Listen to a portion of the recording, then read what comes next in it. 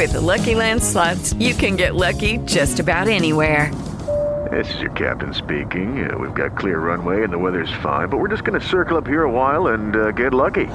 No, nothing like that. It's just these cash prizes add up quick. So I suggest you sit back, keep your tray table upright, and start getting lucky. Play for free at LuckyLandSlots.com. Are you feeling lucky? No purchase necessary. Void where prohibited by law. 18 plus terms and conditions apply. See website for details. Blog Talk Radio.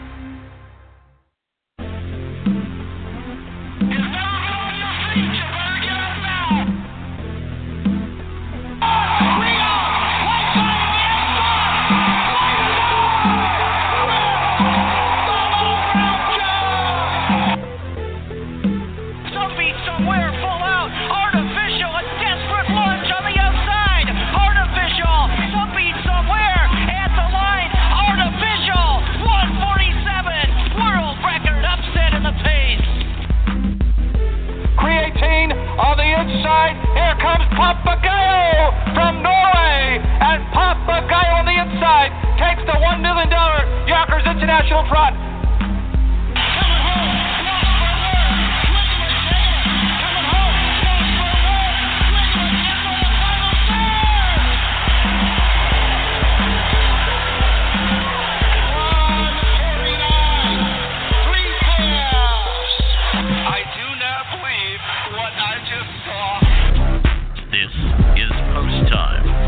Mike Carter. It's opened up a 5-length advantage. On the outside is Magnus there, front and second. Then comes Colton's Ray. Activator goes on a champion tonight. And Mike Bozich. Father Patrick, be a magician, can't reach. Father Patrick wins the maxi lead. On blogtalkradio.com.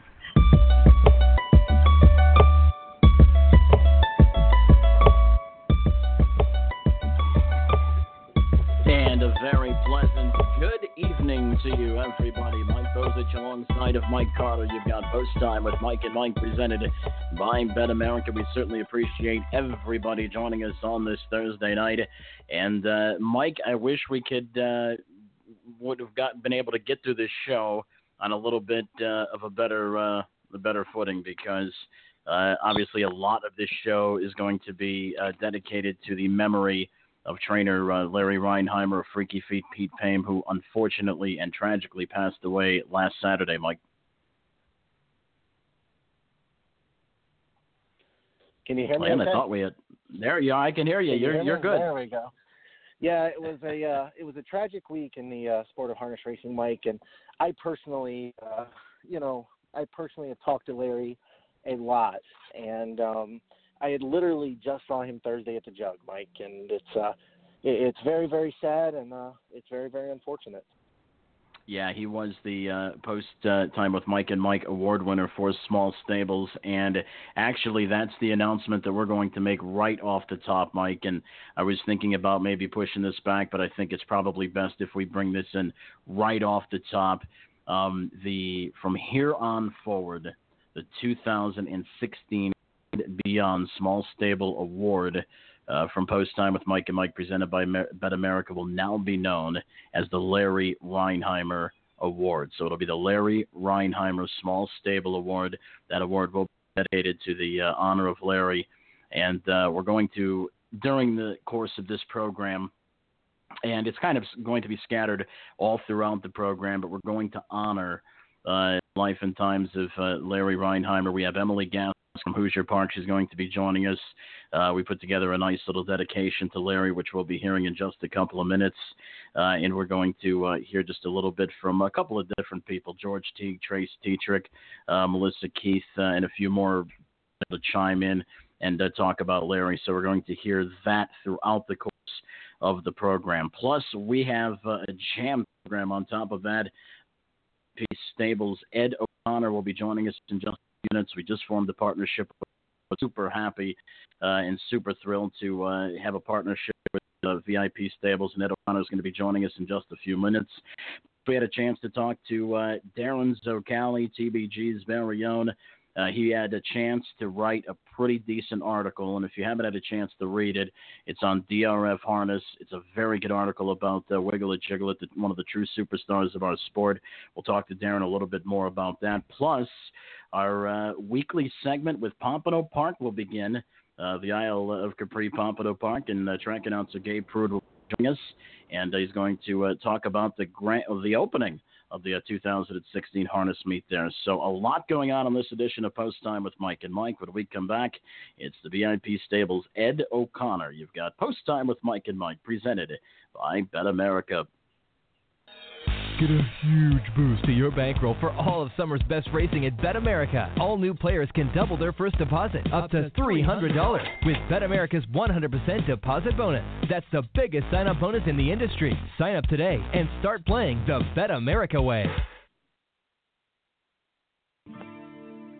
The New Vocations Racehorse Adoption Program places retired racehorses into approved monitored homes and transitions them into second careers. New Vocations has placed over 350 retired standardbreds the past 3 years. They are now accepting horses from all racetracks in the United States. New Vocations has facilities in Ohio, Kentucky, and Pennsylvania, and is expanding to New York.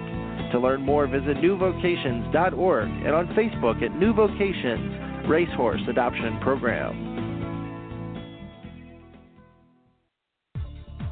Embroidery Unlimited is a premier provider of quality embroidery, screen printing, and promotional products. Our commitment to quality and pride in our work is second to none. We focus on quality and customer service. For all of your stable or business needs, Embroidery Unlimited is the #1 provider in harness racing. Give Jim Winsky a call at 508-485-5522. That's 508-485-5522. Or visit them on the internet at embroideryunl.com. That's embroideryunl.com. Embroidery Unlimited.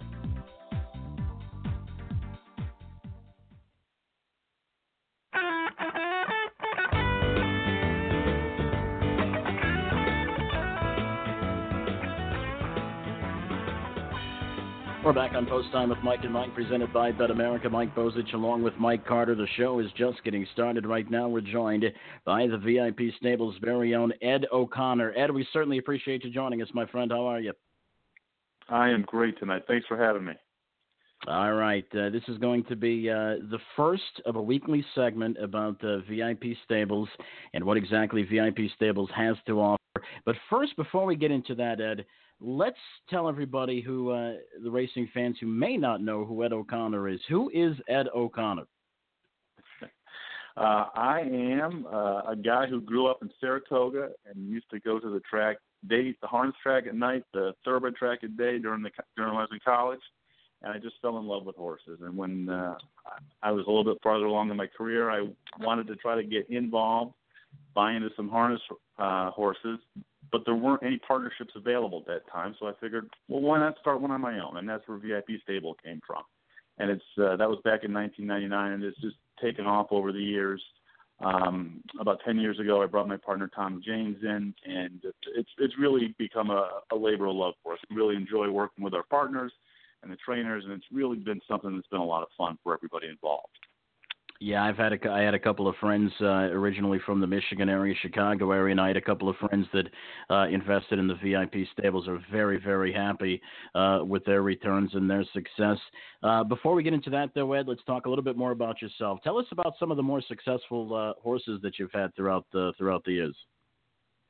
Well, let's start with today's winner. Give it gas and go. I think you remember him. He was the Pennsylvania Sire Stake champion for 2-year-old Trotted Colts. He's a real special one so far, and we're really happy with him. Over the years, we've raced a lot of good overnight horses, a lot of good stakes horses. We've had a lot of luck with a horse named River Shark, who raced for a lot of years for us. He was in the jug. He won over $1 million for us.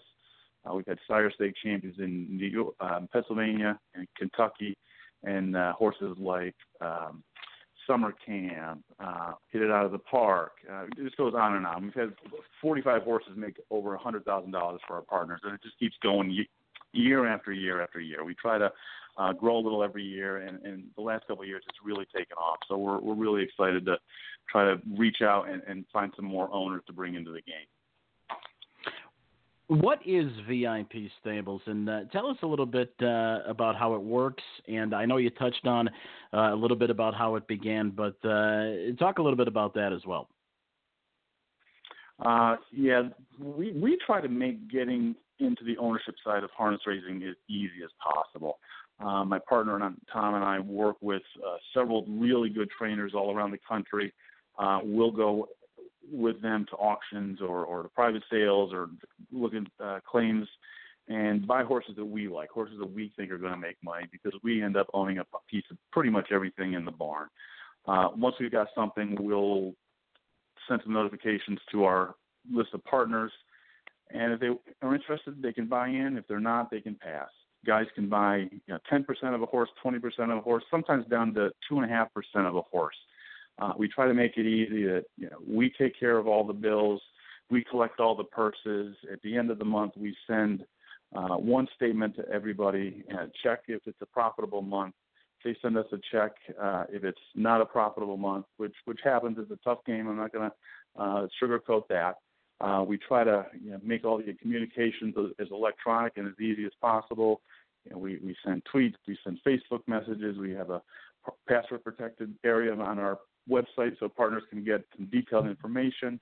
All of our billing is done electronically so people can get their statements kind of immediately and be able to pull them up at any time. So we really go out of our way to try to make it as easy as possible for people to get involved.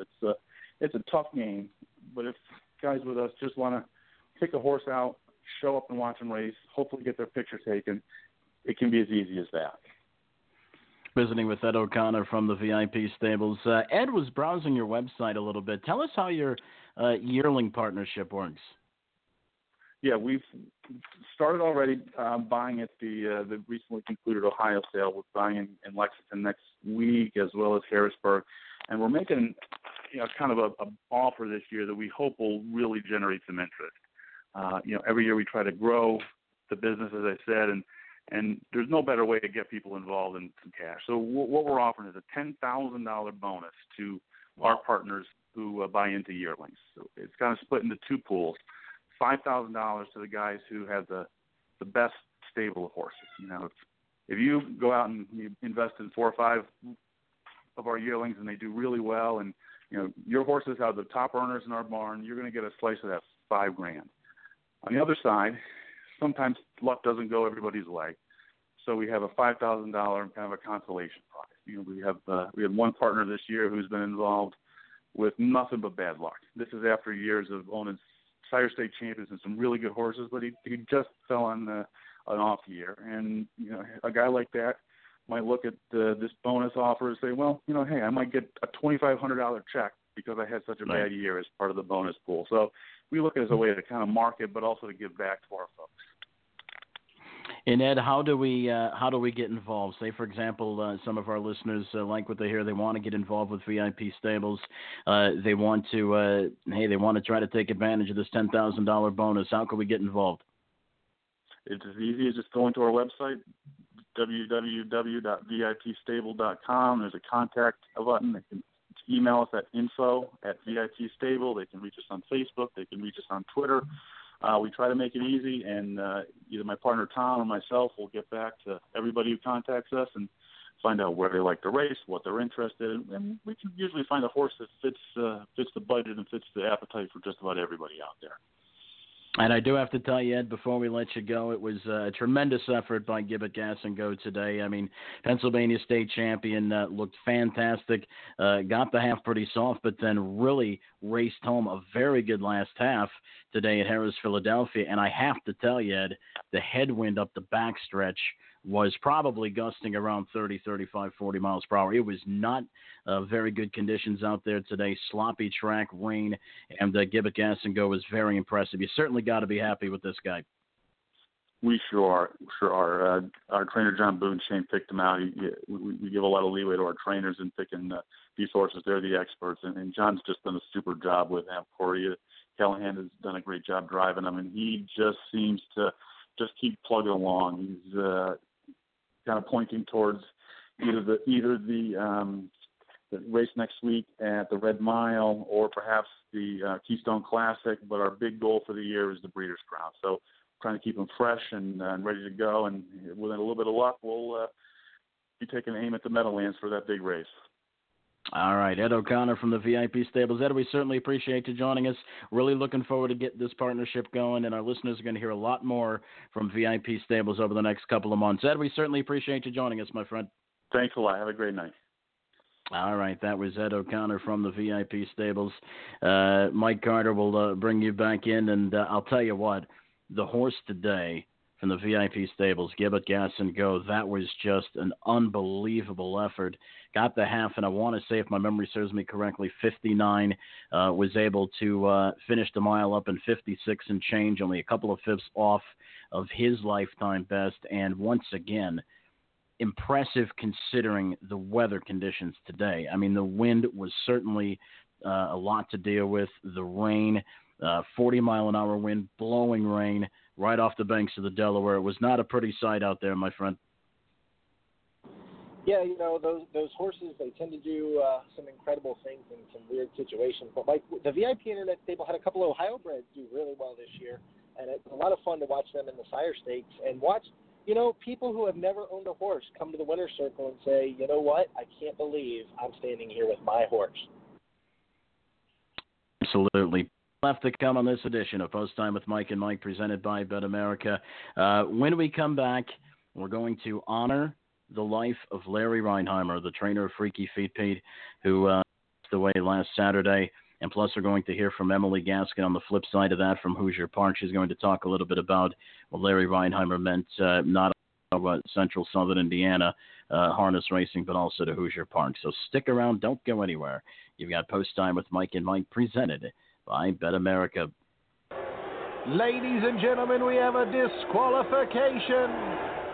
It doesn't get much worse than picking a winner that ends up being disqualified after the race. What if you could eliminate the stress of sweating out a steward's inquiry? At Bet America, we're here to help. Introducing Inquiry Relief. Any winners of a graded stakes race will get paid out even if they are disqualified after a steward's inquiry. Check betamerica.com for details and side effects. Get the relief you deserve with Inquiry Relief only at betamerica.com. Embroidery Unlimited is a premier provider of quality embroidery, screen printing, and promotional products. Our commitment to quality and pride in our work is second to none. We focus on quality and customer service. For all of your stable or business needs, Embroidery Unlimited is the #1 provider in harness racing. Give Jim Winsky a call at 508-485-5522. That's 508-485-5522. Or visit them on the internet at embroideryunl.com. That's embroideryunl.com. Embroidery Unlimited.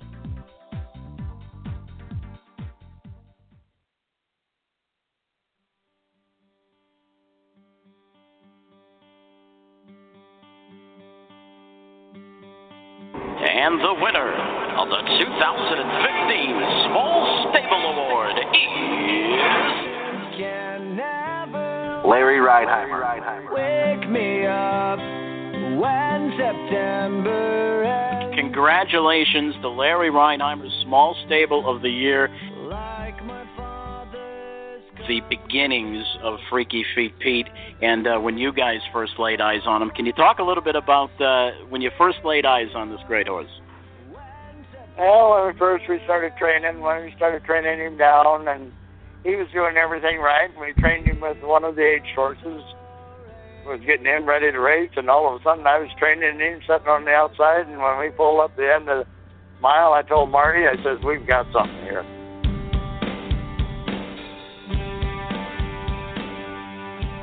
Wiggle it, jiggle it, Freaky Feet Pete's set to go. It all comes down to this. 3/4 and 124. Wiggle it, jiggle it, Freaky Feet Pete to the outside. And the battle is on as they come to the 8-pole. It's wiggle it, jiggle it, Freaky Feet Pete to the outside is surging. Freaky Feet Pete, wiggle it, jiggle it to the inside. Pete has the edge. Wiggle it, jiggle it. They come to the wire. It's Freaky Feet Pete to win in an improbable mile here. Wake me up when September ends. there's something wrong with his colt's feet. And I said, I never give it a thought. I said, get a hold of Jeff, the vet, and have him look at him. Jeff said, got laughing. He said, well, go back out and look at him in a couple hours. So he did, and then his feet were okay. So my boy named him Freaky Feet Pete. 22-1, and they spin into the stretch, and Lost for Words opens up by 3 lengths now. Freaky Feet Pete on the far outside is powering up now late. Still there, Lost for Words. Freaky Feet Pete is closing a ton on the outside. Lost for Words needs the line. Freaky Feet Pete on the far outside gets airborne late for Tetrick, and it's Freaky Feet Pete to win the Breeders' Crown in the final strides. Limelight Beach on the outside. Sunfire Blue Chip has stalled inside fourth. Rock and Roll World. Freaky Feet Pete pacing away and hiding now. He's out by 5. On the inside, some room from Rock and Roll World. Outside is Sunfire Blue Chip, but Freaky Feet Pete in another dimension from these. Freaky Feet Pete by 6 lengths at the end in 147-1.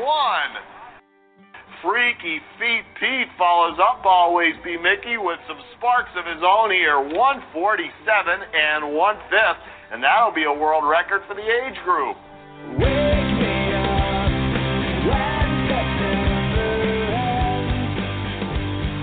He loves his work, yes he does.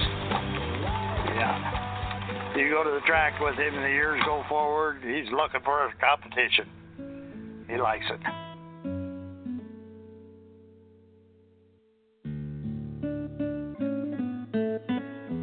Mr. Larry Reinheimer, the trainer and co-owner of the Breeders' Crown champion and the Indiana superstar Freaky Feet Pete, your first visit to the Meadowlands tonight. We appreciate you joining us. LaGrange, Indiana, and I understand when you were young, you actually worked for Del Fletcher in Chicago when he was big time. Is that true?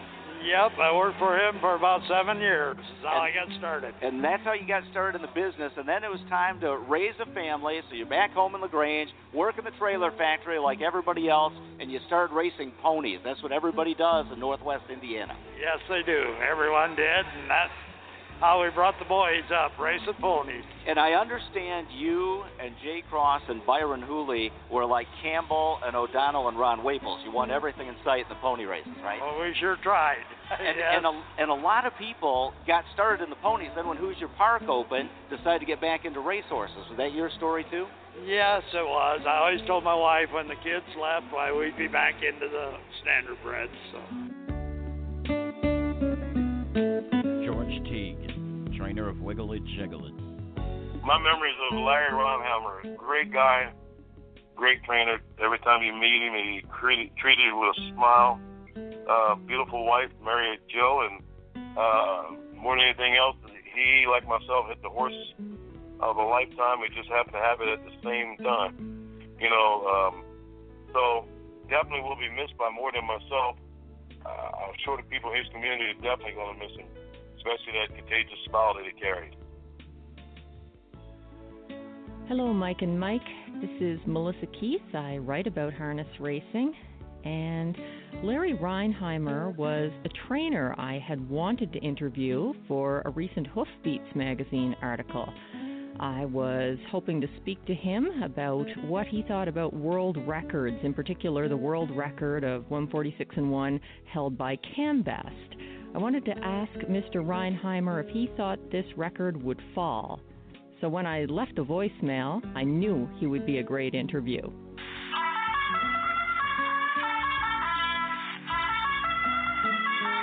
Your call has been forwarded to an automated voice messaging system. Larry Reinheimer Is not available. At the tone, please record your message. My reasons for wanting to connect with Mr. Reinheimer are pretty obvious. His 4-year-old world record holder, Freaky Feet Pete.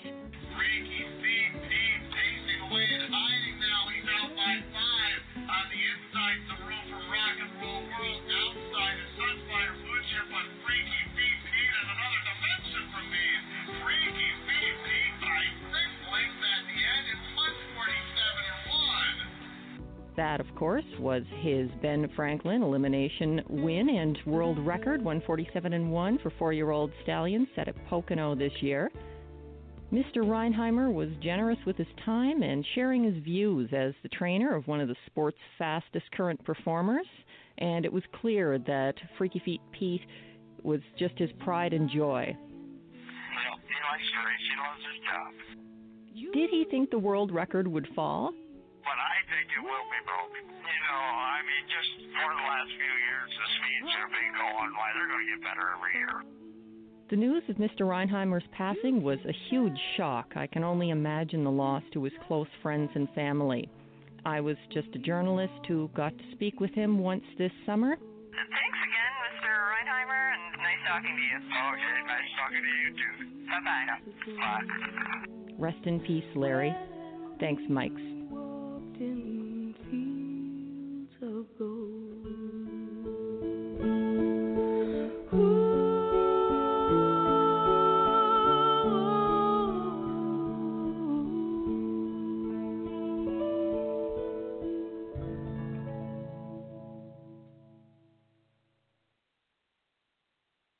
Larry, he was just a great horseman. He was a great individual, great family man, and he had a lot of years of racing, and the last few years finally had a good horse, and it was a life dream for him. And lucky to be in the Breeders' Cup or the Breeders' Crown and win that, and just being able to bring his whole family closer together. And essentially, he's a great family man, and it was just a lot of fun for everybody involved, and I was just glad to be a part of it, and he treated me like family, and I can't ask for no more than that.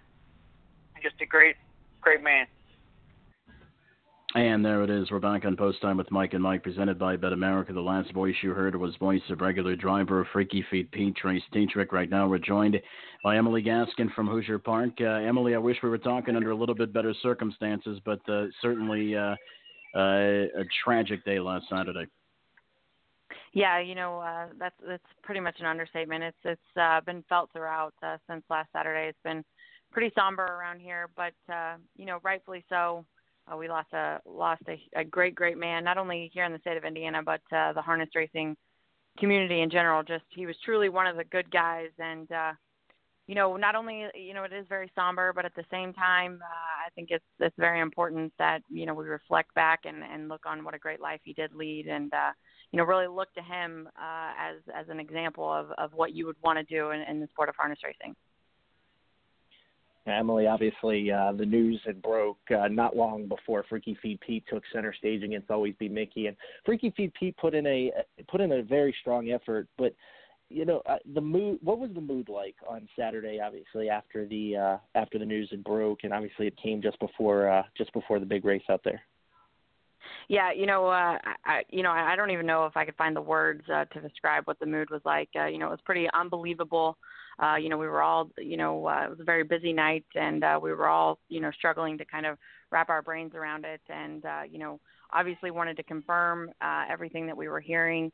When we found out there was a gentleman down, and once we found out it was Larry, we were all systems on deck, and, once we got the news that he did pass, it was pretty somber and pretty sobering as far as that's concerned. Everyone was really unsure how to act, but in true harness racing fashion, everyone pretty much rallied around Freaky Feet Pete. The family obviously was at the hospital with Larry, but everyone was just chipping in to get the horse to the track, and safe to say he always has a lot of people cheering for him, Freaky Feet Pete, but Saturday, and as I expect Friday, the harness racing world will be behind him. Like I said, it was very somber, very, very tragic, and but it was, like I said, everyone was really unsure how to act, but, he did go out doing what he loved. And, that's something that, if you're looking for the silver lining, I guess that's the way that everyone was kind of looking at it that way, that, he did go out doing what he loved behind his best horse. And, that's only something that some of us can hope for. Yeah, certainly Larry was the very easy person to root for, and obviously Freaky Feet Pete's a very easy horse to root for. And, You know, the last time we had Larry on the show, Larry said something that was quite interesting.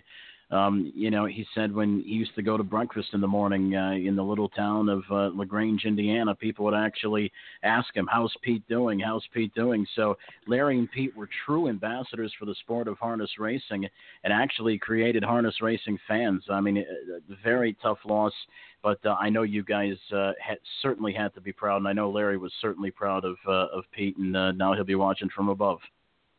Yeah, that's certainly so. You know, hats off to Larry. You know, he kind of opened his arms up to and embraced, you know, the fans and everything. And that was something really neat to see, especially here at Hoosier Park. You know, we have a lot of harness racing fans, but just like you said, Freaky Feet Pete brought people from all over the state here to Hoosier Park to watch him. And, you know, going back and watching some of his races, it truly was something to see.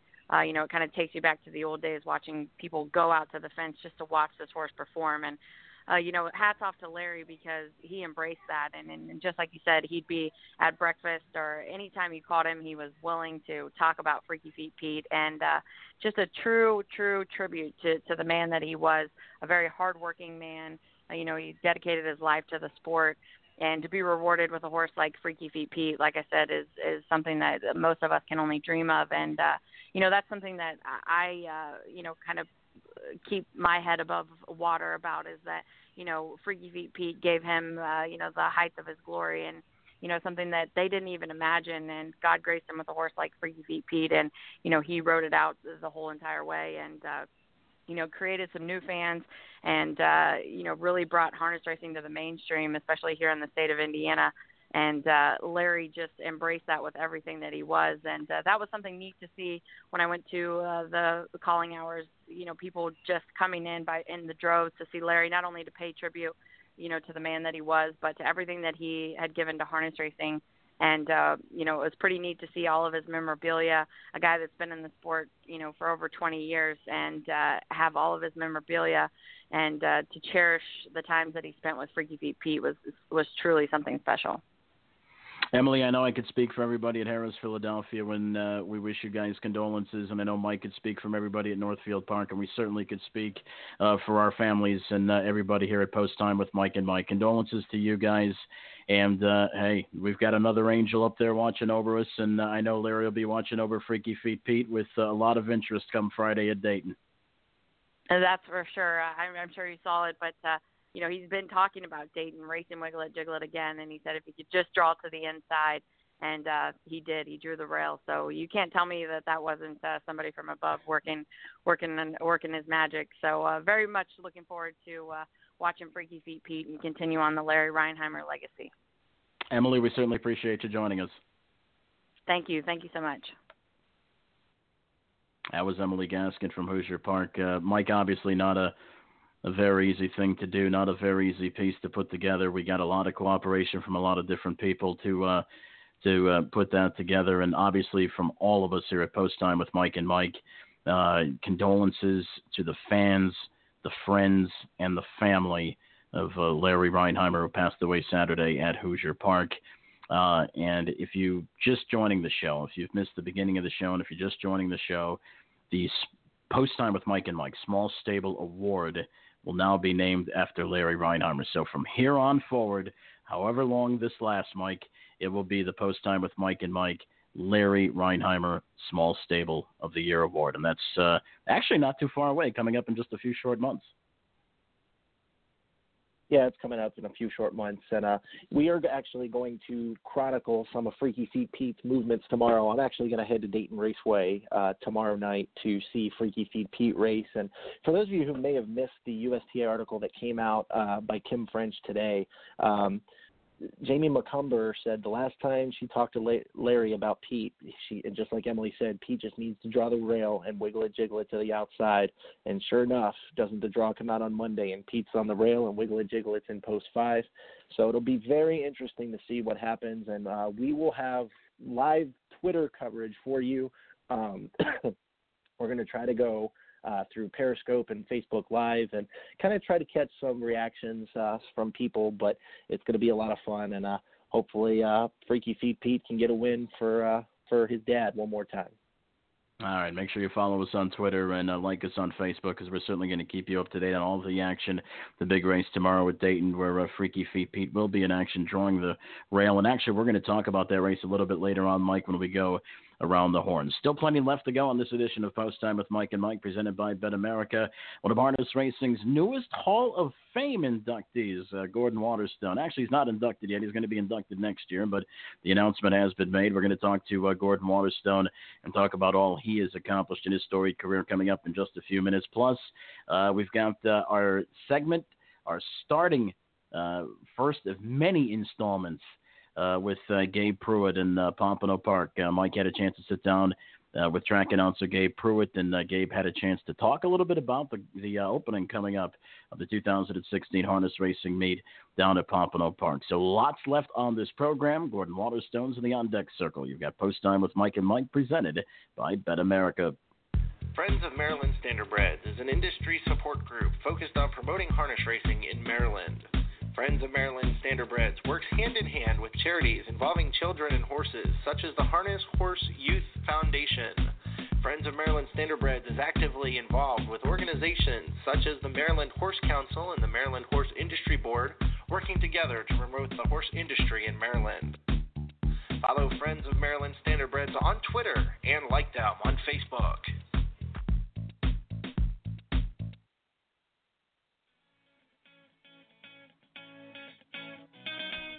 Here at the stable, our mission is to provide fair market for owners of yearlings while giving investors the most informative way to purchase all of or part of a horse. The stable will cater to all budgets by having an open fractional buying market and a flat rate billing system. At the stable, we aim to minimize the risk in buying and maximize the benefit of selling. Visit thestable.ca or give Anthony McDonald a call at 519-400-4263. That's 519-400-4263. It's thestable.ca.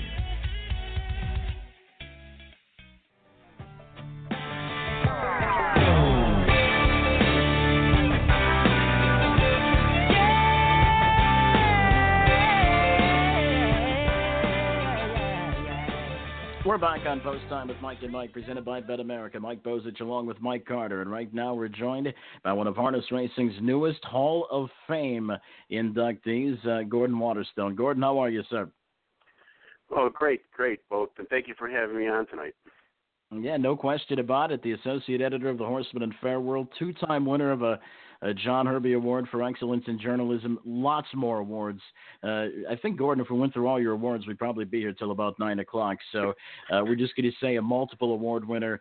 But, Gordon, I got to tell you, a special place in my heart a little bit, because you cut your teeth at a place that I spent 10 years at, Hazel Park. Let's go back early in your career. Let's talk about the budding days, if you will, of one Gordon Waterstone. The early days, yeah, I got lucky. I got real lucky getting a job at Hazel Park back in 1979. A friend was using it as a part-time job. He asked me if I was interested. I applied, and cutting things short, I got the job, and it just it went working on there. I started. It was only 3 months a year back then, and I took a shot at it and got hired at Northville right away. The next year, Northfield Park, the late John Phillips called, and I went there for a little while. Came back to Hazel, and it just snowballed at Hazel Park through all those years, and some time at Northville Downs. And I consider myself very, very lucky, because I've never considered this a job. It's always it's just been a fun experience. So I thought, wow, I'm going to be at the track anyways, betting the races. Why not get paid for it? Now, Gordon, you work closely with harnessracing.com, and you write many, many, many fantastic publications, but you're never afraid to ask the tough questions. Where does that part of you come from, and how did you get started in writing? Well, I actually had no background in writing. I learned on the fly at Hazel Park, writing the stories, the weekly wrap-ups for the trade magazines, and you kind of get better and better as you do it. It's repetition. So, I try to be fair. That's what, especially Kathy Parker, my boss, who you had on a few weeks ago. We try to be fair, and I think that we have the respect of the horsemen, because we write the try to be truthful. We try to write the facts. We try not to follow up rumors and innuendo and stuff like that. And it's worked. I said we have a lot of high esteem. It seems like horsemen are not afraid to answer the phone when we call. The day of caller ID, if they see your number, they don't have to answer, but they always do. Mike, maybe that's why they never answer our phone. Yeah, right. You found that, huh? No, we just get the instant hang up. They answer, then they hang up. Gordon, you mentioned somebody by the name of Kathy Parker. We did have her on this show a couple of weeks ago, and it was a very, very interesting conversation. As far as I'm concerned, and I think you could probably agree that she is certainly one of the unsung heroes of the sport of harness racing. Tell us about your first experiences with Kathy and, hey, how you guys work together and, do the great things that you guys do. Boy, Kathy and our relationship goes back to probably my beginning days at Hazel Park, back 79, 80, 81. Those days when I started writing the magazine, we somehow we became friends. Her husband Dan Kuhn, who takes care of all the racetracks with his brother Greg and their late dad Chuck. They're from Michigan, so when they got married in Michigan, I even went to their wedding in Detroit. So it just seemed like the things fell into place. I left Hazel Park. And then you came in, Mike, and you filled in some big shoes there. When you came in, you filled in for Jack Riggs, who was one of the all-time great announcers. When Jack retired, that's tough to fill in, and you did admirably back then. But our relationship forged on, Kathy. And when an opportunity came in 1998, she asked me if I'd be interested in joining the ranks at Horseman and Fairwold, and I said sure. Why not? Let's go for it. So I moved to Lexington. I'd never even been to Lexington. I never even went to the meet before I made the trip down here to take the job, and I love it. I love it. What a great little city this is. And it's a little city that wants to be a big city, but it's a great town. Now, Gordon, what is next for you? Obviously, you've won all sorts of awards. You're now in the Hall of Fame. Is there much more that you want to accomplish in your career? Next for me, I don't know. I don't know what we're going to do. We got to get to the Grand Circuit meet at the Red Mile. Like I said before, this isn't a job. I'm sitting here at the Red Mile. The races are going on. I got friends. I just ran into Melanie Wren, Peter Wren's wife, who I've known from those early days back in Michigan. I get to see a lot of horses that I don't see every year. So what a great way to do this and still get paid for it. No question. Visiting live with Gordon Waterstone. Gordon, one of the more entertaining things, I think, in the sport of harness racing is your backstretch articles. Had a chance to read it today, and obviously can't wait for the next one to come out as you've got a little bit of suspense going. But talk about how that got started, and for those of our listeners that don't know anything about it, tell them what it is and where they can find it. Well, this is actually the 14th year I've done this, and back yonder, Kathy said to me, "Why don't you go out to the Red Mile in the morning, walk around, just write what you see?" And I said, "Well, all right, I'll try it. Great. It gets me out of the office." So I did, and it became popular. And then that was back when the gas prices started rising. So I started put people, about the gas prices. So I even started putting the gas prices in, and that became that's like my middle name now. So, and it's boomed. You can read it during the meet every day, www.harnessracing.com on our website. I walk through. I tell people what I did the night before, if I went out, and who I socialized with. I don't give all the details because some things, you just can't divulge. But I try, and it's like this morning I walked around, and I learned people are actually coming up to me just to say hello so they get a mention. So it's been a really kick. So, but who'd ever thought that someday years from now on my gravestone, whatever it says, it'll say your birth year and your the date of your death, and it's also going to give whatever the gas price that day is. That's what I said. That's the way it's going to work out. There you are. Well, listen, we certainly appreciate you joining us. One final question before we let you go. Obviously, on top of all the awards, you're now going to be in the Hall of Fame. Tell us from a personal level what you felt when you heard the news and how it feels to be honored with such a lot of great names. Well, from somebody who never even thought they'd be in racing, and as it went on, I never thought about the awards, and and I've been very, very lucky and honored from a lot of awards, a couple of writing awards. The Michigan Horseman gave me some awards, and the Harness Horseman International. It's just been overwhelming. And then the news is when Tim Bojarski, the U.S. Harness Writers President, called last week and told me I had been elected. It was just, I thought, well, this isn't about awards, but you know what? This is really, really nice. I thought back to my dad who passed away in 1994. He was actually the one that brought me to the racetrack. The thoroughbreds actually out at Detroit Racecourse in Hazel Park to start with. But nighttime sport harness racing was more to my liking. So it was just great. It was just great for my family. I've heard from some relatives that I haven't heard from. I heard from high school friends. It's just elementary school friends even. It's just been very, very nice. And to go up there with my good friend Steve Wolf, who I've known from day one, and a driver who's helped make my career, Brian Sears, who is another one of those guys who always answers the phone, and if he doesn't, he'll call back. So I'm honored. I'm just, and it's been overwhelming, the congratulations. And tonight I've got to go out the 8 races. They named it in my honor at the Red Mile, and that's, I think it's the first time I've ever had a race named in my honor. So it's very gratifying and humbling. I can tell you that. Yeah, well, certainly, Gordon, we certainly appreciate you joining us on behalf of all of us here at Post Time with Mike and my family, and I'm sure, I can speak for Mike Carter and his family. Congratulations on a job well done, and certainly an award that was most deserving, my friend. I appreciate it. I appreciate you having me on anytime, Mike. You know that you're doing a great job with this show. It's much appreciated in the industry from the people have told me that. So good job. Keep it up. All right. Thank you, Gordon. Thanks, Mike. All right. That was Gordon Waterstone. And Mike, like I say, kind of a special place in my heart because, Gordon, I came in at Hazel Park right after, well, maybe not right after, but soon after Gordon Waterstone had left. And Gordon spent a lot of those years at Hazel Park. And, of course, I was not too far after him. But, boy, just a long, storied, fantastic career. And I'll tell you, Mike, not a lot of people, no matter what profession you're in or if you're involved in sports or whatever, make it to the Hall of Fame. And that is a great, great honor and certainly an elite group. Yeah, definitely. The name list goes on and on. Sam McKee, Roger Houston, now Gordon Waterstone, and Steve Wolf and those guys. And, to be named a Hall of Famer in anything is definitely an awesome thing. Yeah, it certainly is. You think we'll make it there one day, Mike? Yeah, it'd be nice. Yeah. Yeah.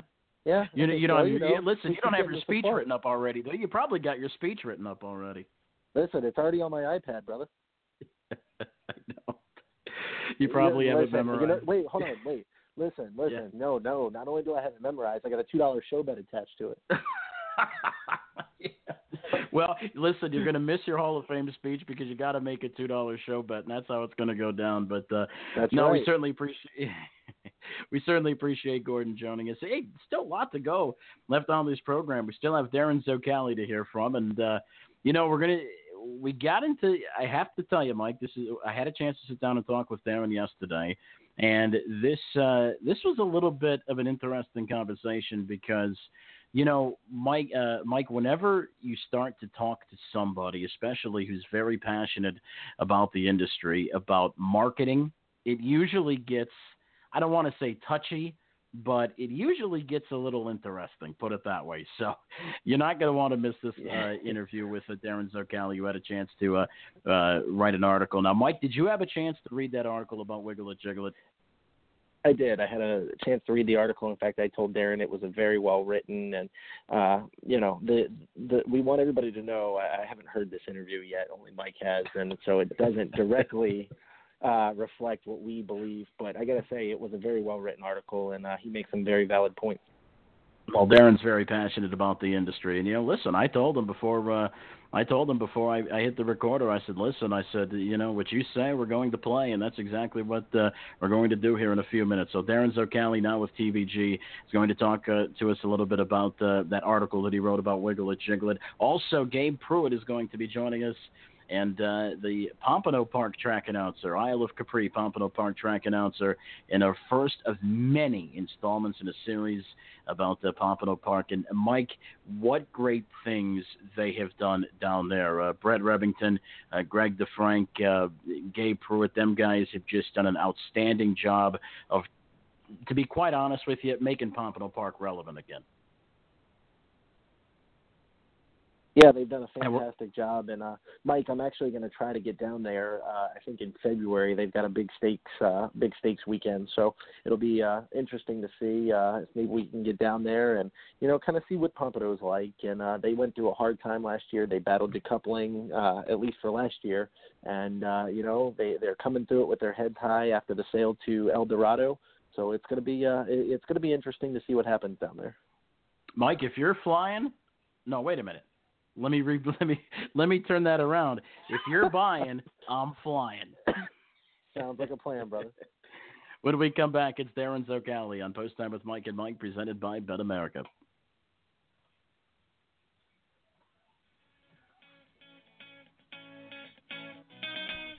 Here at the stable, our mission is to provide fair market for owners of yearlings while giving investors the most informative way to purchase all of or part of a horse. The stable will cater to all budgets by having an open fractional buying market and a flat rate billing system. At the stable, we aim to minimize the risk in buying and maximize the benefit of selling. Visit thestable.ca or give Anthony McDonald a call at 519-400-4263. That's 519-400-4263. It's thestable.ca.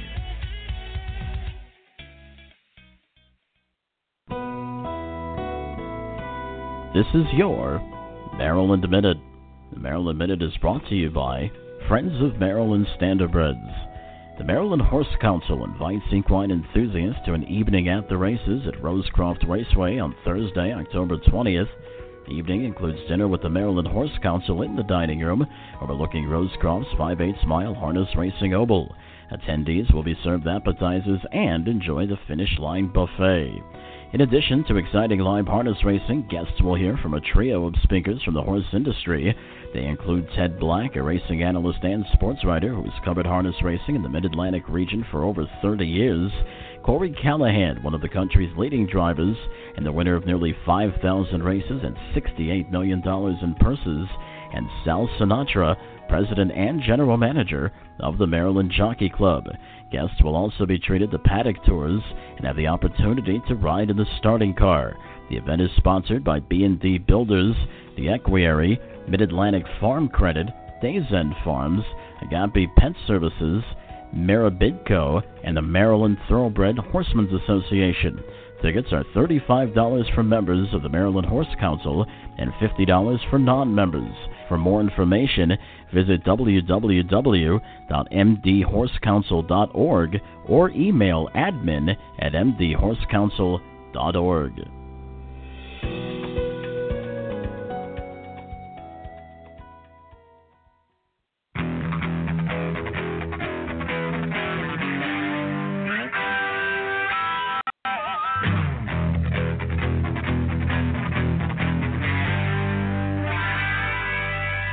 All right, we're back on Post Time with Mike and Mike, presented by Bet America. Right now, we're joined by Darren Zocalli from TVG. Darren, we certainly appreciate you joining us, my friend. Oh, it's always good to be on with you guys. Now, Darren, you wrote a very, very good article for drfharnessracing.com, and basically what we're talking about here is Wiggle It, Jiggle It. Now, obviously, Wiggle It, Jiggle It is a horse that has accomplished a lot in his young career. He is a horse that is extremely marketable for the sport of harness racing.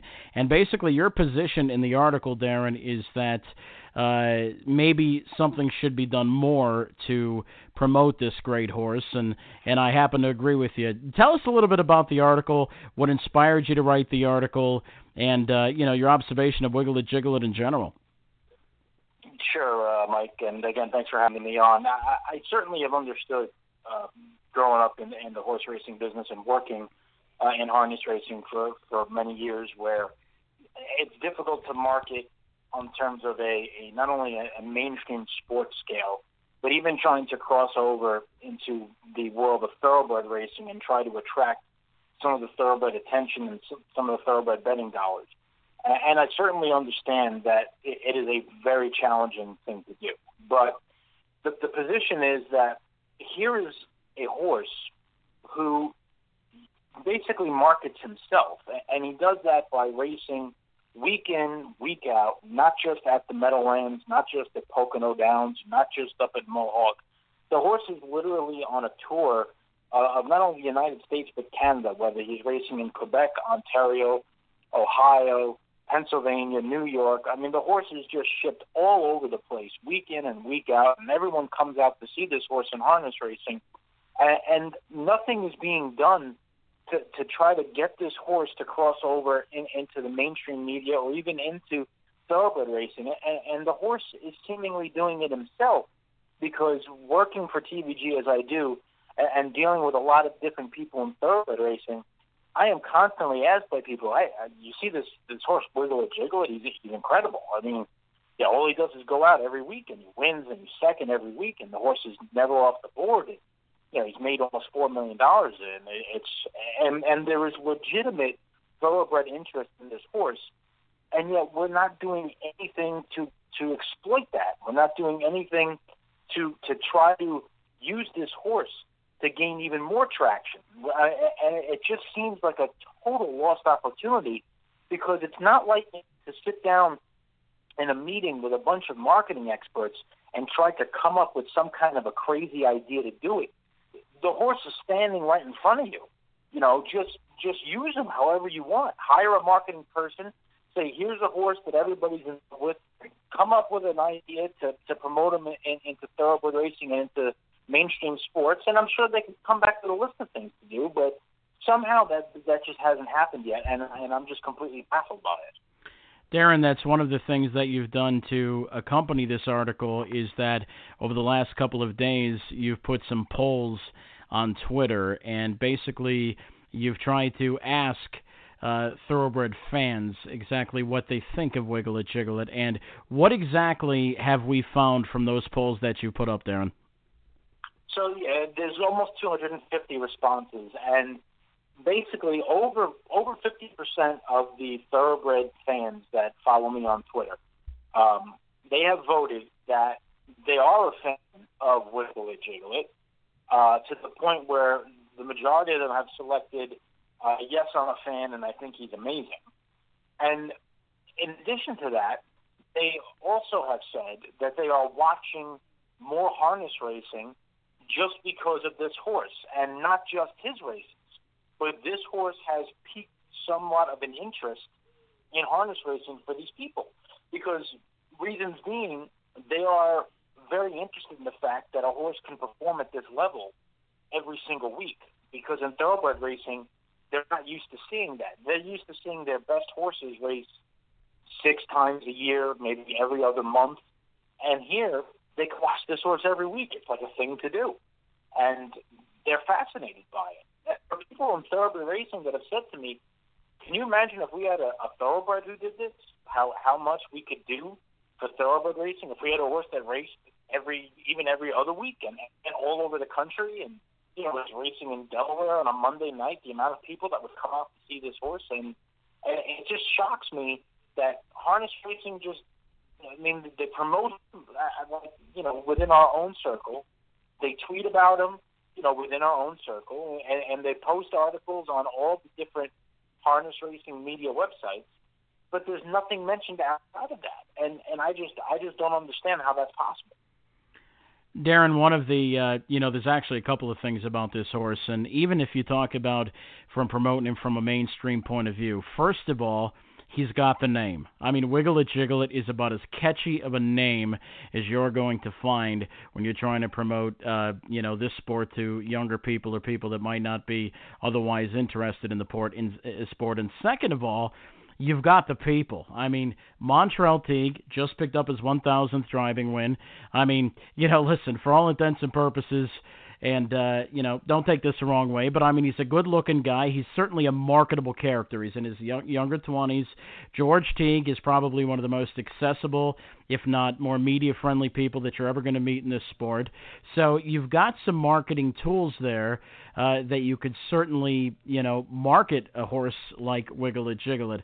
I guess my question is, and this always comes about when we talk about marketing this sport, is whose responsibility is it? Where does the responsibility lie? So, Darren, I'll ask you, when it comes to marketing this horse, in your opinion, where does the responsibility lie? In my opinion, it lies in, I would say, three major places. The first place being the United States Trotting Association and being not the governing body by any means of harness racing, but kind of being like the central core, like the NTRA is to thoroughbred racing, and really, doing a lot of different things with media and everything.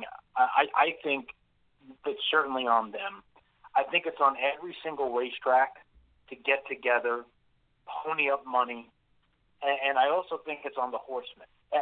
And you hit the nail on the head. A horse with a cool name. There's no controversy. I mean, how many sports would love to have a superstar that's got no controversy? He's good with the media. Everybody loves him. I mean, it's like I said, it's like having Derek Jeter. I mean, the connections are loved by everybody in harness racing. The driver's a great story. There's no human element that's controversial at all. They're all wonderful people. The horse is fantastic. He's got a great name. What more could you possibly ask for than to have this horse market himself? And all you need to do is spend the money, hire somebody, hire a firm outside of harness racing, give them all the information and say, what do you think we should do, and pay them. And nobody's even done that. And I mean, if this is not something that you think you can use to market your sport outside of the boundaries of harness racing, I just don't know what is left that is going to accomplish what you want to accomplish. Visiting with Darren Zocalli from DBG. Taryn, I'll ask you one more question before we let you go. And listen, everybody's got opinions on how we should best market the sport. And I think this was a fantastic article with Wiggle It, Jiggle It. I do agree with you 100%. I think that there is we're possibly sitting on a pot of gold here. And for all intents and purposes, we really don't know what to do with it. But let me ask you this. There have been a lot of different ideas in general that have gone about to market the sport. Obviously, because of the state we're in, a lot of them have been unsuccessful. From your experiences in the sport, and you're a young guy, and you can speak for a generation that I believe that we've lost in this business. From your point of view, what do you think that are some of the things in general that harness racing can do to make itself relevant again? Well, for starters, I mean, I don't even know if it's possible anymore, but the sport has to get together and they have to lower takeout rates, and you need to accommodate your bettors, because you're not offering a product that a harness player can survive in, and not only turn a profit, but even break even long term. To have racetracks offering 30% takeout rates when they have casinos funding their purse accounts it's almost criminal, to be honest with you. It just makes absolutely no sense mathematically and financially. And before you even worry about going out into mainstream and trying to come up with ideas to market the sport from a general perspective, take care of the people that are actually interested in your sport and figure out the best way to put forth an optimum wagering format and an optimal takeout plan, because nobody's done that yet. I mean, it starts with the bettors. And then from there, I've been banging my head against the wall for years. The fact that there's one race on national television and the argument that you get is so archaic, because it comes from people that have been in this business for so long, who just think that, well, if you can't get the race on NBC in prime time, it's not worth it.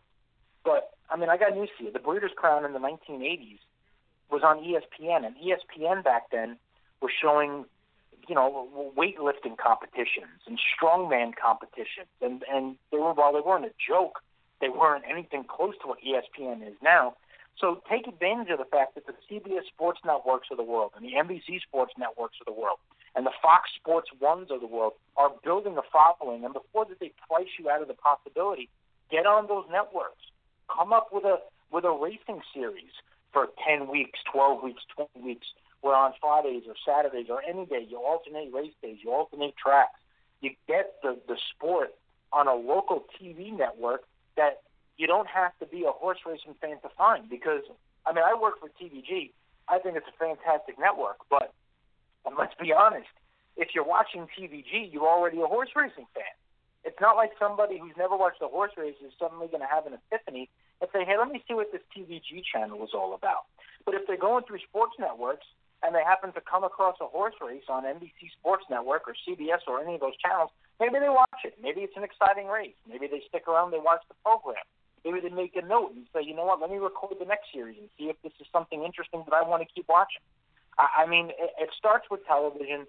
You know, online video streaming is going to be the wave of the future. They have to come up with a plan, stream major stakes races in one place so that it's easy to find online on a universal website that you don't have to go to an advanced deposit wagering site to find.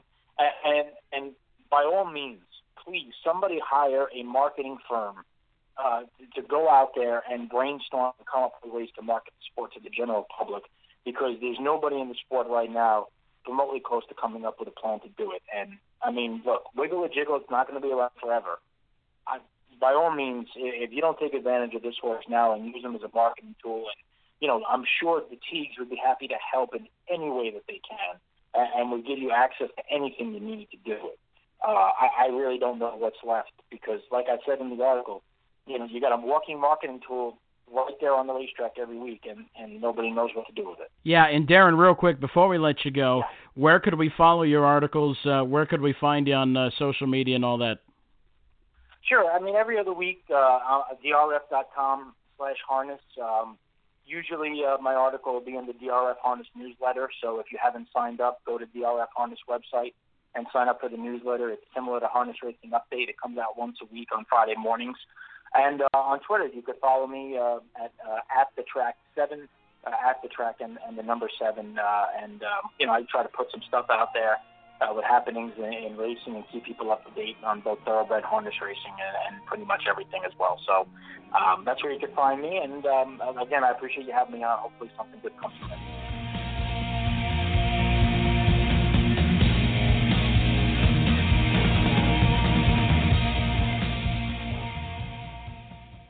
Again, a very interesting conversation there Mike Bozich had with Darren Zocalli. Again, the opinions there don't necessarily reflect how we feel, but Mike, he made some good points, and you know, there's you know, we've got to figure something out, and I think Wiggle and Jiggle It might be the way around it.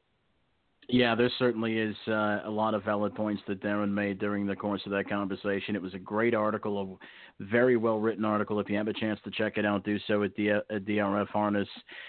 You know, Darren's absolutely right. I mean, here you've got a horse like Wiggle It, Jiggle It. I mean, the story writes itself. Wiggle It, Jiggle It's the name. You've got Montreal Teague, who's a great story, a great young driver, somebody that certainly can be marketable to the new generation. And you've got George Teague. I mean, how good has the Teague family been to us, Mike? I mean, any time that we've ever asked them to be on this show or to do anything for us, it's yes first. It doesn't matter what they have going on. It's yes first. They have been very, very good to us. And the horse is obviously very, very good. You know, Darren brought up some other interesting points. I mean, personally, you know, and I'm just going to touch on this for a couple of seconds, and then we got to get in the game because we're running short on time.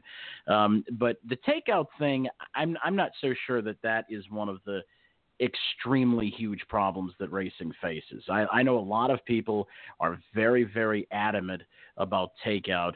You know, I'm just not one of them guys. Not to say that it couldn't help. And maybe you could make some adjustments here and there with maybe some of your huger wagers, but I don't know. I'm just one of the people that think that there are a lot of other problems that harness racing faces before we deal with takeout. Yeah, you know, Mike, there's you know, it's a fine line that I'm really not going to get into, but you know, racing. There's a lot of problems, and you know, I think. there's a lot of places and a lot of tracks that are doing what they can to, attempt to try to fix the problem. And I think, we got to follow their lead and kind of go from there.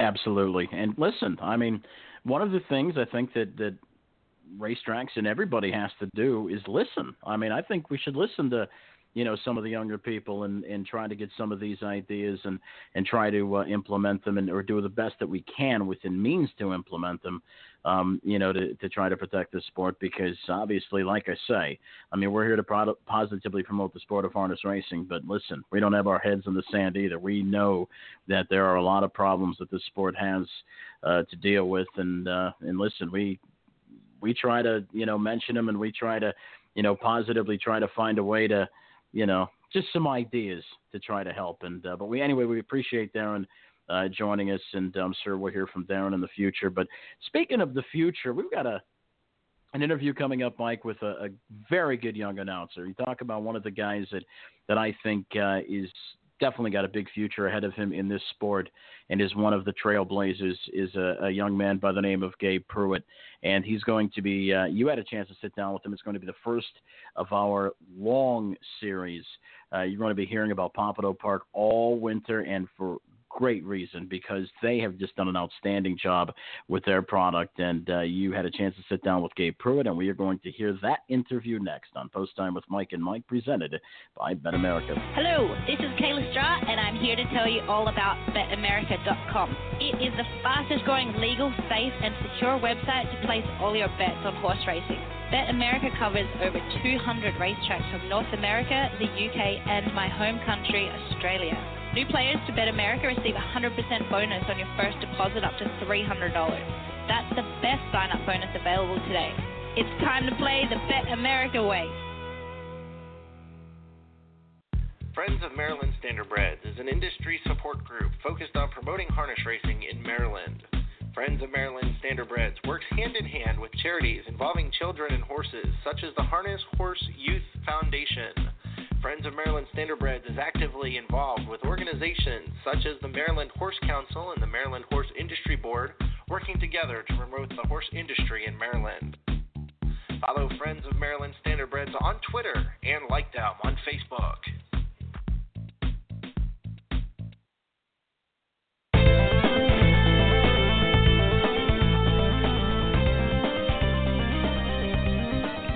Welcome back to Post Time with Mike and Mike, presented by Bet America. We're joined now by Gabe Pruitt, the track announcer of one of our newest sponsors, IO Pompano and Park. And Gabe, you guys open up on Sunday to a fantastic 12-race program. You've got a great card put together. Talk to us a little bit about what's going on opening weekend. Yeah, we're really happy and proud, actually. We opened up our 53rd season of racing on Sunday night.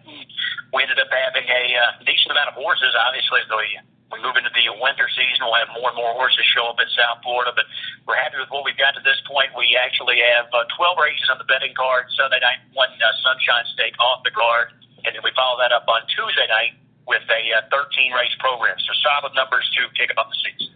Now, Gabe, talk to us a little bit about the Sunday evening card. You've got some Sunshine Stakes that we talked about a little off the air, and a couple of good races, a couple of 5-horse fields to kick it off, but you have an 8-horse field in race number 4, and it seems like a very good betting program all in all. Yeah, the numbers aren't obviously as strong as we'd like to see them in the Florida bred program. We do have the one off the card. We like to have at least 5 in the field before we do add them to the wagering program, but it allows us to see some youngsters, as we see mainly a lot of raceway horses in South Florida, so we're looking forward to that. You said it, probably the best betting event will be the 4th race on Sunday night. That is for the 3-year-old trotting colts, actually. It's an 8-horse field in a competitive group, and yeah, it's always fun to have them, and we've seen some horses compete out of that Florida program. The Prairie Sweetheart, I'm sure the filly you've heard of that's been racing up east, I believe she's still undefeated for trainer Mike Dieter. She's won at Yonkers, Pocono, paced, I believe, sub 50. And so occasionally we will see a horse exit that program and have a lot of success across the country. Now, taking a look at your Open 1, Gabe, it's a field of 5, and even though it's a small field, it's a very competitive field of 5. All Steinem shows a mark of 149 this year, coming off 9 victories off 32 starts, just under 50,000 in the bank. Talk to us maybe a little bit about how you kind of see this shaping up for you. Well, I would like all Steineman there. I think he probably is going to be the one to beat. John McDonald going to be in town here early in the season. I believe the last couple of years he actually hasn't been here at the start of the season, but I think he will be very high up on the driver and trainer standings, for that matter, all season long here in South Florida. You've got Hilly Billy, who is just a Florida veteran. Our regular fans are going to know him. He's got the rail rocking touch. As opposed to Mickey McNichol, the veteran trainer driver, he actually acquired Rocket Touch late in the season last year, and he did have a win there, popping on 51 and change. And then Smack Talk, team captain, they round out the field. Like you said, a short field, but the folks that did show up early, they're going to be rewarded. A 5-horse field, and you're going for good money. We know the numbers are going to get stronger as we get more horses arriving throughout the winter, but it should be a great open event to kick it off. Now, Gabe, the purse structure there seems very, very strong, and it's highlighted again on Tuesday with the 13-race card, and it's full fields. That's the one thing about Pompano starting now and racing through the winter is they have some great betting fields. And talk to us a little bit about what's going on Tuesday. Well, that's what we're really proud of. In fact, are the wagering opportunities. And again, a lot of the fields aren't as strong as we would like them to be here early in the season as we open up just a 2-night-per-week schedule. We race Sundays and Tuesdays through the month of October. Once November gets here, we add Mondays, and then a few weeks later on, we'll actually, in fact, be in our peak season. We'll be racing 5 nights per week, and we'll have nearly 10, 11 races every single night, full fields, great gambling opportunities. You know, it seems like each and every night, Mike, we have carryovers into the card. The Pick 5, a $1 minimum wager, that starts in the opener. We're adding a 50-cent Pick 6 this season. We've got the Pick 4 back with only a 12% takeout. That starts out with a $7,500 guaranteed pool. It starts in the 6th race each and every night. We have a Pinafecta, and then we have a jackpot high five. So we have a lot of wagers that we can offer carryover opportunities, and usually night in, night out, with the volume of race dates that we go, you almost always have excellent opportunities just pop up again on a nightly basis. Now, Gabe, talk to us a little bit about the difference between your Pentafecta wager and your jackpot high five for some people who may be listening and they may not understand the difference between the two wagers on your program. Well, really, it is essentially the same wager. It's just in terms of how it's paid out. The Pentafecta is the 4th race of every night, and you must select the top 5 finishers in order, 20-cent minimum play. But the Pentafecta is very similar to the high five, say, at Northfield Park. We pay it out regardless of our many winning tickets. If no one has the Pentafecta, the top 5 finishers, then we carry that over into the next program's 4th race. So it is essentially just a high five wager, no jackpot. Again, we pay it out regardless of the number of winning tickets, and if no one has it, we carry it over. And then, of course, the jackpot high five, which we have had a lot of success with in South Florida for whatever reason. It's just an extremely popular wager with us. It speaks in the last race of each and every card. We always typically like to have one of our pooled fields involved, and it is a jackpot wager. You must have the only winning ticket to get the entire pool, and of course, if there are multiple winning tickets, we pay 50% out to the consolation. We put 50% out to the carryover, and we've had a lot of success with those jackpots. We had some major 6-figure payouts last season, and then, of course, our mandatory nights in the last couple of years have been huge on the jackpot high five. So essentially it's the same wager. You must select the top 5 finishers, 20-cent minimum again, but it's just in terms of how each gets paid out. Now, Gabe, you guys have a very, very strong season coming up, and we're going to be talking to you each and every week. We're going to kind of highlight what's coming up in the week coming up, and we're also going to kind of recap just a little bit. So it'll be a lot of fun, and we're talking about the potential. I may come down for your big stakes night in later on in the season. So it should be a lot of fun, but we're really excited to have you guys on board with us and to have you on each week. Well, we're excited to be on the show. We're excited to get back rolling for another great season, and we expect wager numbers to be strong and a great spot to follow on a regular basis throughout the winter when some of the East Coast racing slows down. So we do invite everyone to join us and follow us regularly at Pompano Park. All right, that's Gabe Pruitt, the track announcer at Pompano Park. We're going to take a short time out. When we come back, you've got more from Post Time with Mike and Mike, presented by Bet America. Get a huge boost to your bankroll for all of summer's best racing at Bet America. All new players can double their first deposit up to $300 with Bet America's 100% deposit bonus. That's the biggest sign-up bonus in the industry. Sign up today and start playing the Bet America way. Here at the stable, our mission is to provide fair market for owners of yearlings while giving investors the most informative way to purchase all of or part of a horse.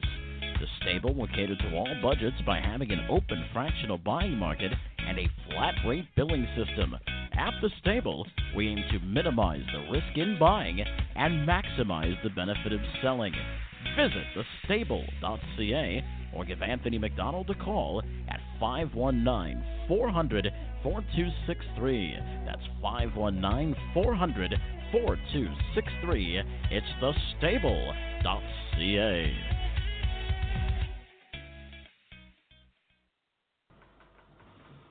Around the horn is the easiest way, the better way, and that is how we will go. Anything more? Are you frightened to go around the horn, Mr. Christian? Are you a coward too, sir?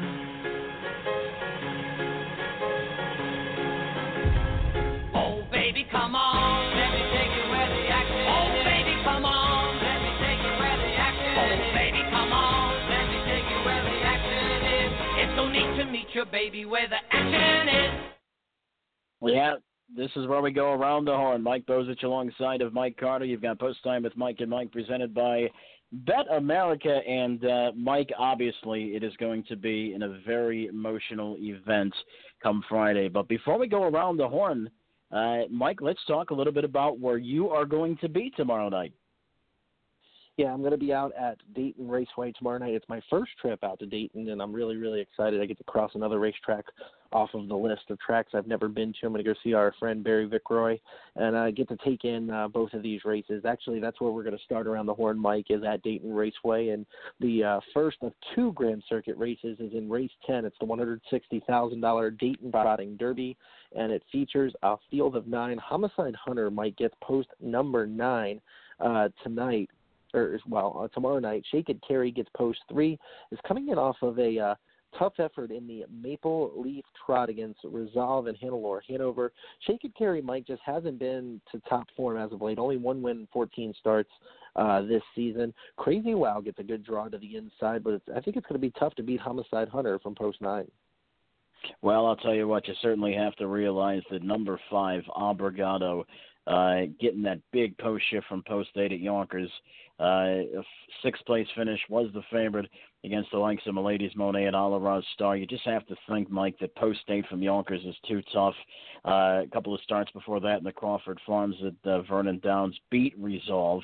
I think with the better post, I think 5 Obrigado is clearly the one to beat in here. But wow, what a great race, $160,000 purse, and it's going to be a good one, but I think number 5, Obrigado, is the one, Mr. Carter. Race number 11 is the $150,000 Dayton Pacing Derby, and Mike, the sentimental favorite is the one Freaky Feed Pete. Jamie McCumber picks up the training duties, and she has said numerous times to numerous people, this is not a permanent thing. This is just to help to get the family through a tough time. And of course, they're going to want to win this race for Larry Reinheimer, who passed away this week. Always Be Mickey draws post number 2, Mike, and of course you have Wiggle It Jiggle It from post 5. You know, I believe in divine intervention. I think, maybe Freaky Feed Pete's going to have a shot here from the rail. If Always Be Mickey gets contested early with Wiggle It, Jiggle It, and Trace Teacher can work out a pocket trip, I think Freaky Feed Pete's got a very good shot to trip out from the rail.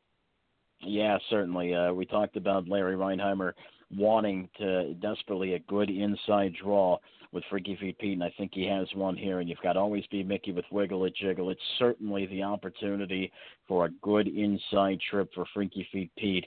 And listen, I mean, you've got the great Always Be Mickey, you've got the great Wiggle It, Jiggle It, but I'm with you. Divine intervention for Freaky Feet Pete. I mean, how can you go against them right now? Yeah, definitely. Well, Mike, we're going to switch gears a little bit and head to the Red Mile. It's the Bluegrass Series. It's the start of the Bluegrass Series at the Red Mile per $73,000. It kicks off the Saturday program. It's a field of 2-year-old filly Pacers, and Roaring to Go is coming out of the win in the New York Cider Stakes final, was disqualified and placed second. Behind Tequila Monday. Had a really good trip, Mike, in that race. Came up the passing lane, but went inside the pylons, turning for home. I think Roaring to Go is going to be the horse to beat. But you also have Idyllic Beach, who put in a very strong effort in the Kentuckiana at Hoosier Park in 152-2 last time out. Yeah, one of the interesting things about Idyllic Beach, Mike, is she has been going basically head-to-head with Agent Q. Agent Q was able to get the job done back in the 11th in the Pennsylvania Sire Stakes, able to actually get the job done there and kind of turn the tables on Idyllic Beach, who has been beating Agent Q pretty regularly. But Agent Q and the Liberty Bell, as the heavy favorite here just the other day, Mike, finished second. So Idyllic Beach went on to win that Kentuckiana, as you said. She's 6-5 right now on the board, but I agree with you. I think she's going to have some problems with Roaring to Go, who I think is peaking at the right time. Race number 3 features some Omen Somewhere.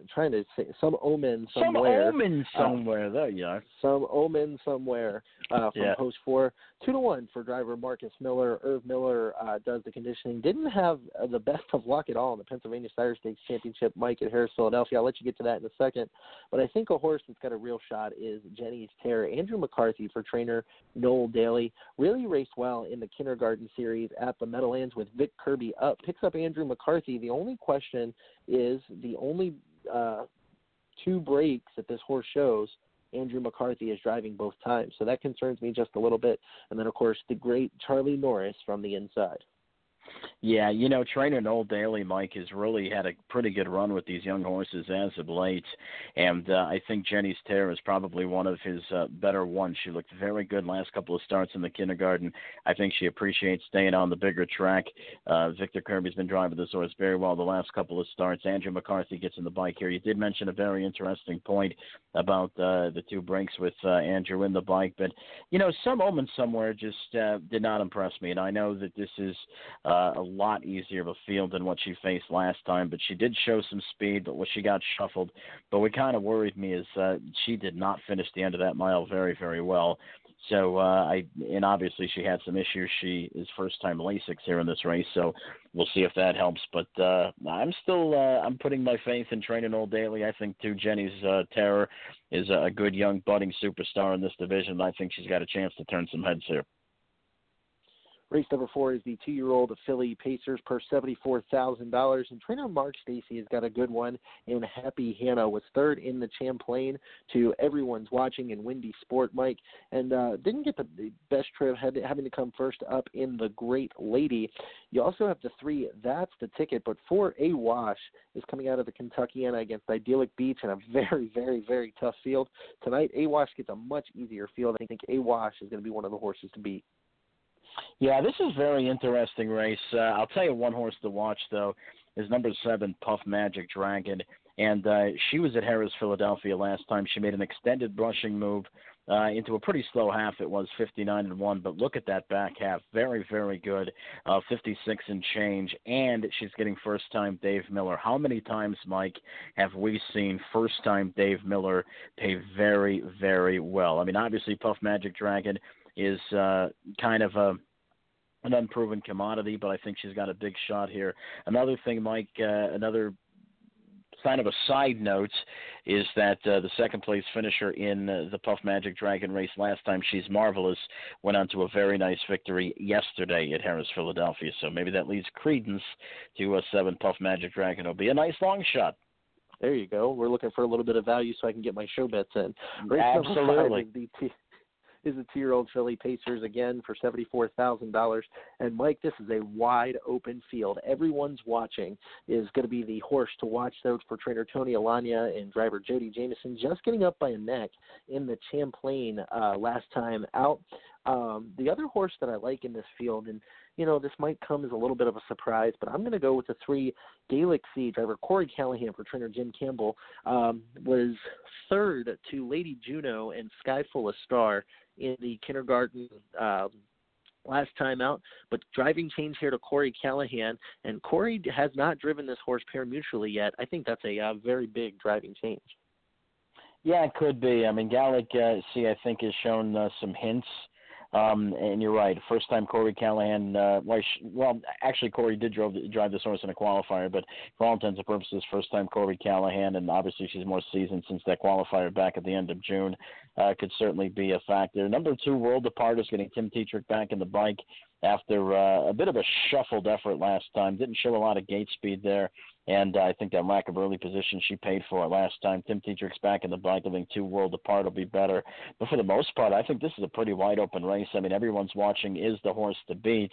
But I would definitely think she's certainly beatable. I mean, other than the Champlain, she showed bunch of sharing efforts, even though they were against the likes of Idyllic Beach, and she does get an easier field today. I certainly think 7, everyone's watching, is a beatable favorite here. Race number 6 features the Pennsylvania Sire Stakes champion, Mike, in Huntsville. We'll let you get to Huntsville in just a second. I think this is going to be the horse to beat, but Fear the Dragon on the outside was third to Huntsville and down by the seaside. Mike, I'm going to let you dive into this one since these guys have raced in front of you before. Yeah, this is kind of a pretty interesting race, and one of the horses I want to mention right off the bat, once again, you talk about trainer Noel Daly, is Point Somewhere Else.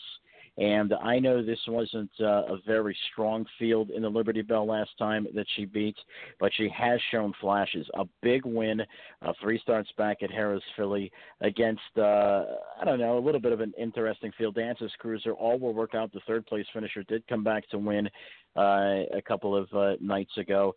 Then after that, she drew post 9 against a very tough field at Mohawk. Finished a good closing 4th, coming home in sub-28, and it was a real nice effort at Harrah's Philly. Once again, I do understand that Liberty Bell wasn't that tough of a field, but I do think Point Somewhere Else at 15-1 has the opportunity. You have to remember, Mike, that these 2-year-olds can improve very, very rapidly. So I'm not really too concerned when a hot 2-year-old takes a lukewarm to big jump in class. Bettor's Western looked good in the Liberty Bell last time. Was able to brush, was obviously much the best in that particular race, 27-3, 53-2, and was in the Pennsylvania Consolation a couple of weeks back to RJP and Bellows Binge right here at Harrah's, Philadelphia. Huntsville obviously could be the one to beat, 51-1. That was a major league mile. But like I say, these 2-year-olds can improve quickly, and I would certainly use number 1 Point Somewhere Else somewhere in your gimmicks, if not on top. Moving right along, race 7 is the Bluegrass Series for 2-year-old colt and gelding pacers. I had the mute button on. I'm sorry, Mike. That's okay, Mike. The old mute button. I don't even have a mute button on my phone today. You must have one of those real technological gadgets there. But race 7, the 2-year-old colt and geldings, Odds on Del Rey. Is a horse that once again draws inside. Had a real tough trip in the elevation. Mike was shuffled to oblivion. Came home in 26-3. Scott Zeron's back in the bike, going up against the horse that I had a chance to see last time, 6 RJP, who was able to rally to get the job done against Bellows Binge and entered Hanover. I think 2 Odds on Del Rey is a really good-looking animal, and I think this horse has a chance to turn some heads too. Yeah, definitely. I have to agree with you there. I think Odds on Del Rey is the horse to beat. RJP put in a monster effort in the Consolation at Harrah's, Philadelphia last time out, so I think it's down to those 2. Race number 8, Mike, is the 2-year-old colt and gelding pacers, and it features Bloodline, who is coming off a very tough effort, coming home in 26-4 in the elevation against Fear the Dragon and Ocean Colony. Another horse to watch out for, Mike, in here is Normandy Beach, who's had a couple of tough efforts. I think Normandy Beach is going to, take to this race a little bit better than the last 2. This horse had no chance back in the Pennsylvania Sire Stakes Championship, trying to go 3 wide around around that field with Huntsville and down by the seaside, and raced evenly, I thought. Still come home in close to 28 and still lost 5 lengths between the 3 quarters and the finish against Huntsville. So I think Normandy Beach will enjoy a little bit easier competition here this time, and I agree with you. You're getting Yannick Shingrad back in the bike. Another horse that you want to watch, a bit of an unproven commodity, is Dragnet Alert. I mean, here we go with Brian Sears. This horse I thought raced pretty good last time at Delaware, just getting caught up the wire in 52 and 4, did all he could 28. I think this horse is a rapidly improving 2-year-old by Dragon again. That I think at 9-2, probably going to get a little more off him for first time Brian Sears. That sounds like a good deal to me. Race number 9 features Machiavelli, Mike, and Machiavelli is a horse for trainer Joe Holloway that I really enjoyed watching at Harris Philadelphia back on August 31st. But the 2 races in the kindergarten, they weren't slouch races. They came home in 27 and 28 apiece. 52 and 4 was the final time, and picks up Corey Callahan, who drove this horse the last time he won a race. Of course, you have Max Jackpot and Down by the Seaside, but I'm going for an upset with Machiavelli. Down by the Seaside, I think, Mike, and that's not a bad pick, but you better back yourself up with Down by the Seaside on top and Machiavelli second, because Down by the Seaside, in my opinion, in this race, is easily the best horse in here. It was a great effort at Delaware, or at Ohio last time. An easy win, 4 3/4. Last time I had a chance to see this horse was right there with Huntsville. Nearly pulled off the upset. Was able to leave from post 8 in the 27 1/4 and get the trip, and still had a lot more. I'm gonna tell you what, Mike. When you have a horse that leaves into a 27 opening quarter and then closes in 27, you better give him a long look. And I think Down by the Seaside is easily the one to beat in here. But like you say, Machiavelli can certainly create some noise. I really like a 1-7-7-1 exacta box there. I think there's some money to be made. Race number 10 is a little bit of a chalky race, if you ask me. It features the second place New York Sire Stakes final horse, Me So Fast, who finished second to Funkin' Waffles. And, Mike, I think Me So Fast is going to be the horse to beat here. Yeah, certainly. And, I mean, some of the top contenders are coming off some questionable efforts. I mean, do you really want to consider Bobcat Bound off that 34-1 last quarter and 24 length back finish? I mean, I don't know. I agree with you. I think Me So Fast is definitely the one to beat. You know, McThriller looked very, very good at Delaware. Has obviously won a couple of straight races and has got a lot of confidence right now. Draws the inside, could be in line for a pretty good trip, especially a horse that doesn't have a whole lot of gate speed, so he could be sitting 3rd or 4th to set up his late charge. But I think, too, Me So Fast is easily the one to beat in here. Well, Mike, that's our Around the Horn segment tonight. We've covered the races from Dayton Raceway and the Red Mile. We didn't get to the Red Mile on Friday night. Mike, do you see anything there that maybe sticks out at you? No, not really. I mean, it's obviously a great racing program, and it's really a good time of year because, when the Red Mile is starting, the Grand Circuit races, we're getting into the fall. Actually, it's kind of a somber point of the year because, the summer's over and we're getting the cold. We're getting into the cold weather. And listen, when you put a show together, and we found this out because we started our show back in the winter last year, and, you get all the great horses that start taking time off. And usually it was, Mike, as far as putting these shows together, it's kind of easy because, all these horses kind of write their own tales. And, it's kind of easy to get guests. In the winter, it's a little bit tough because you've got your old lunchbox horses that are going out there and filling races and, I shouldn't say suffering through that negative 10 and 20 below weather because a lot of the horses like the cold, and look at Foiled again. He loves the cold. But, it's like I say, it's kind of a somber time when the Red Mile starts the Grand Circuit because, it just means the warm weather is fading away unless you're down in Florida, and that's where our good friends Gabe Pruitt and Brett Revington will be. And, hey, we are so happy to have them aboard, Mike.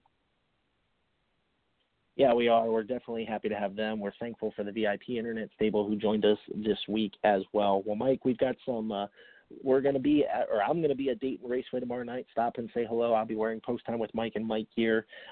We have our next live remote coming up on October the 15th at the Yonkers International Trot. We'll have a 3-hour show. We have our Breeders' Crown show coming up, Mike. It's going to be a lot of fun, and I can't wait to see what's coming up in the future. That's right. And one final reminder before we let you go, and we'll close this thing out. thanks to everybody that helped us put our Larry Reinheimer segment together. Thanks to Emily Gaskin for joining us. All of our guests are for joining us today.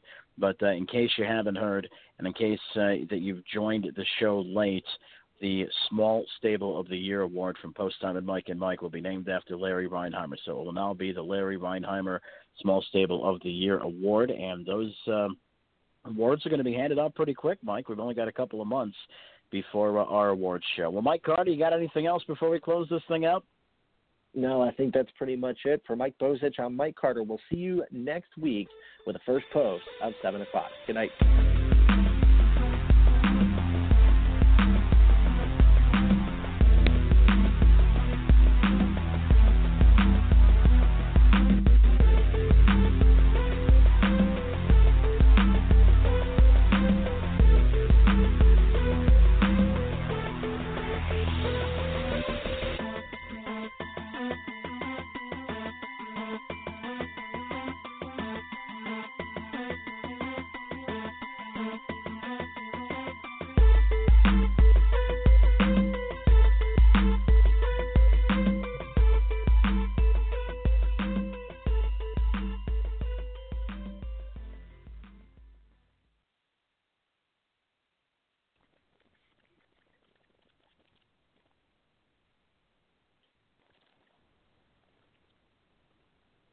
Step into the world of power, loyalty, and luck. I'm gonna make him an offer he can't refuse. With family, cannolis, and spins mean everything. Now, you wanna get mixed up in the family business. Introducing The Godfather at ChumbaCasino.com.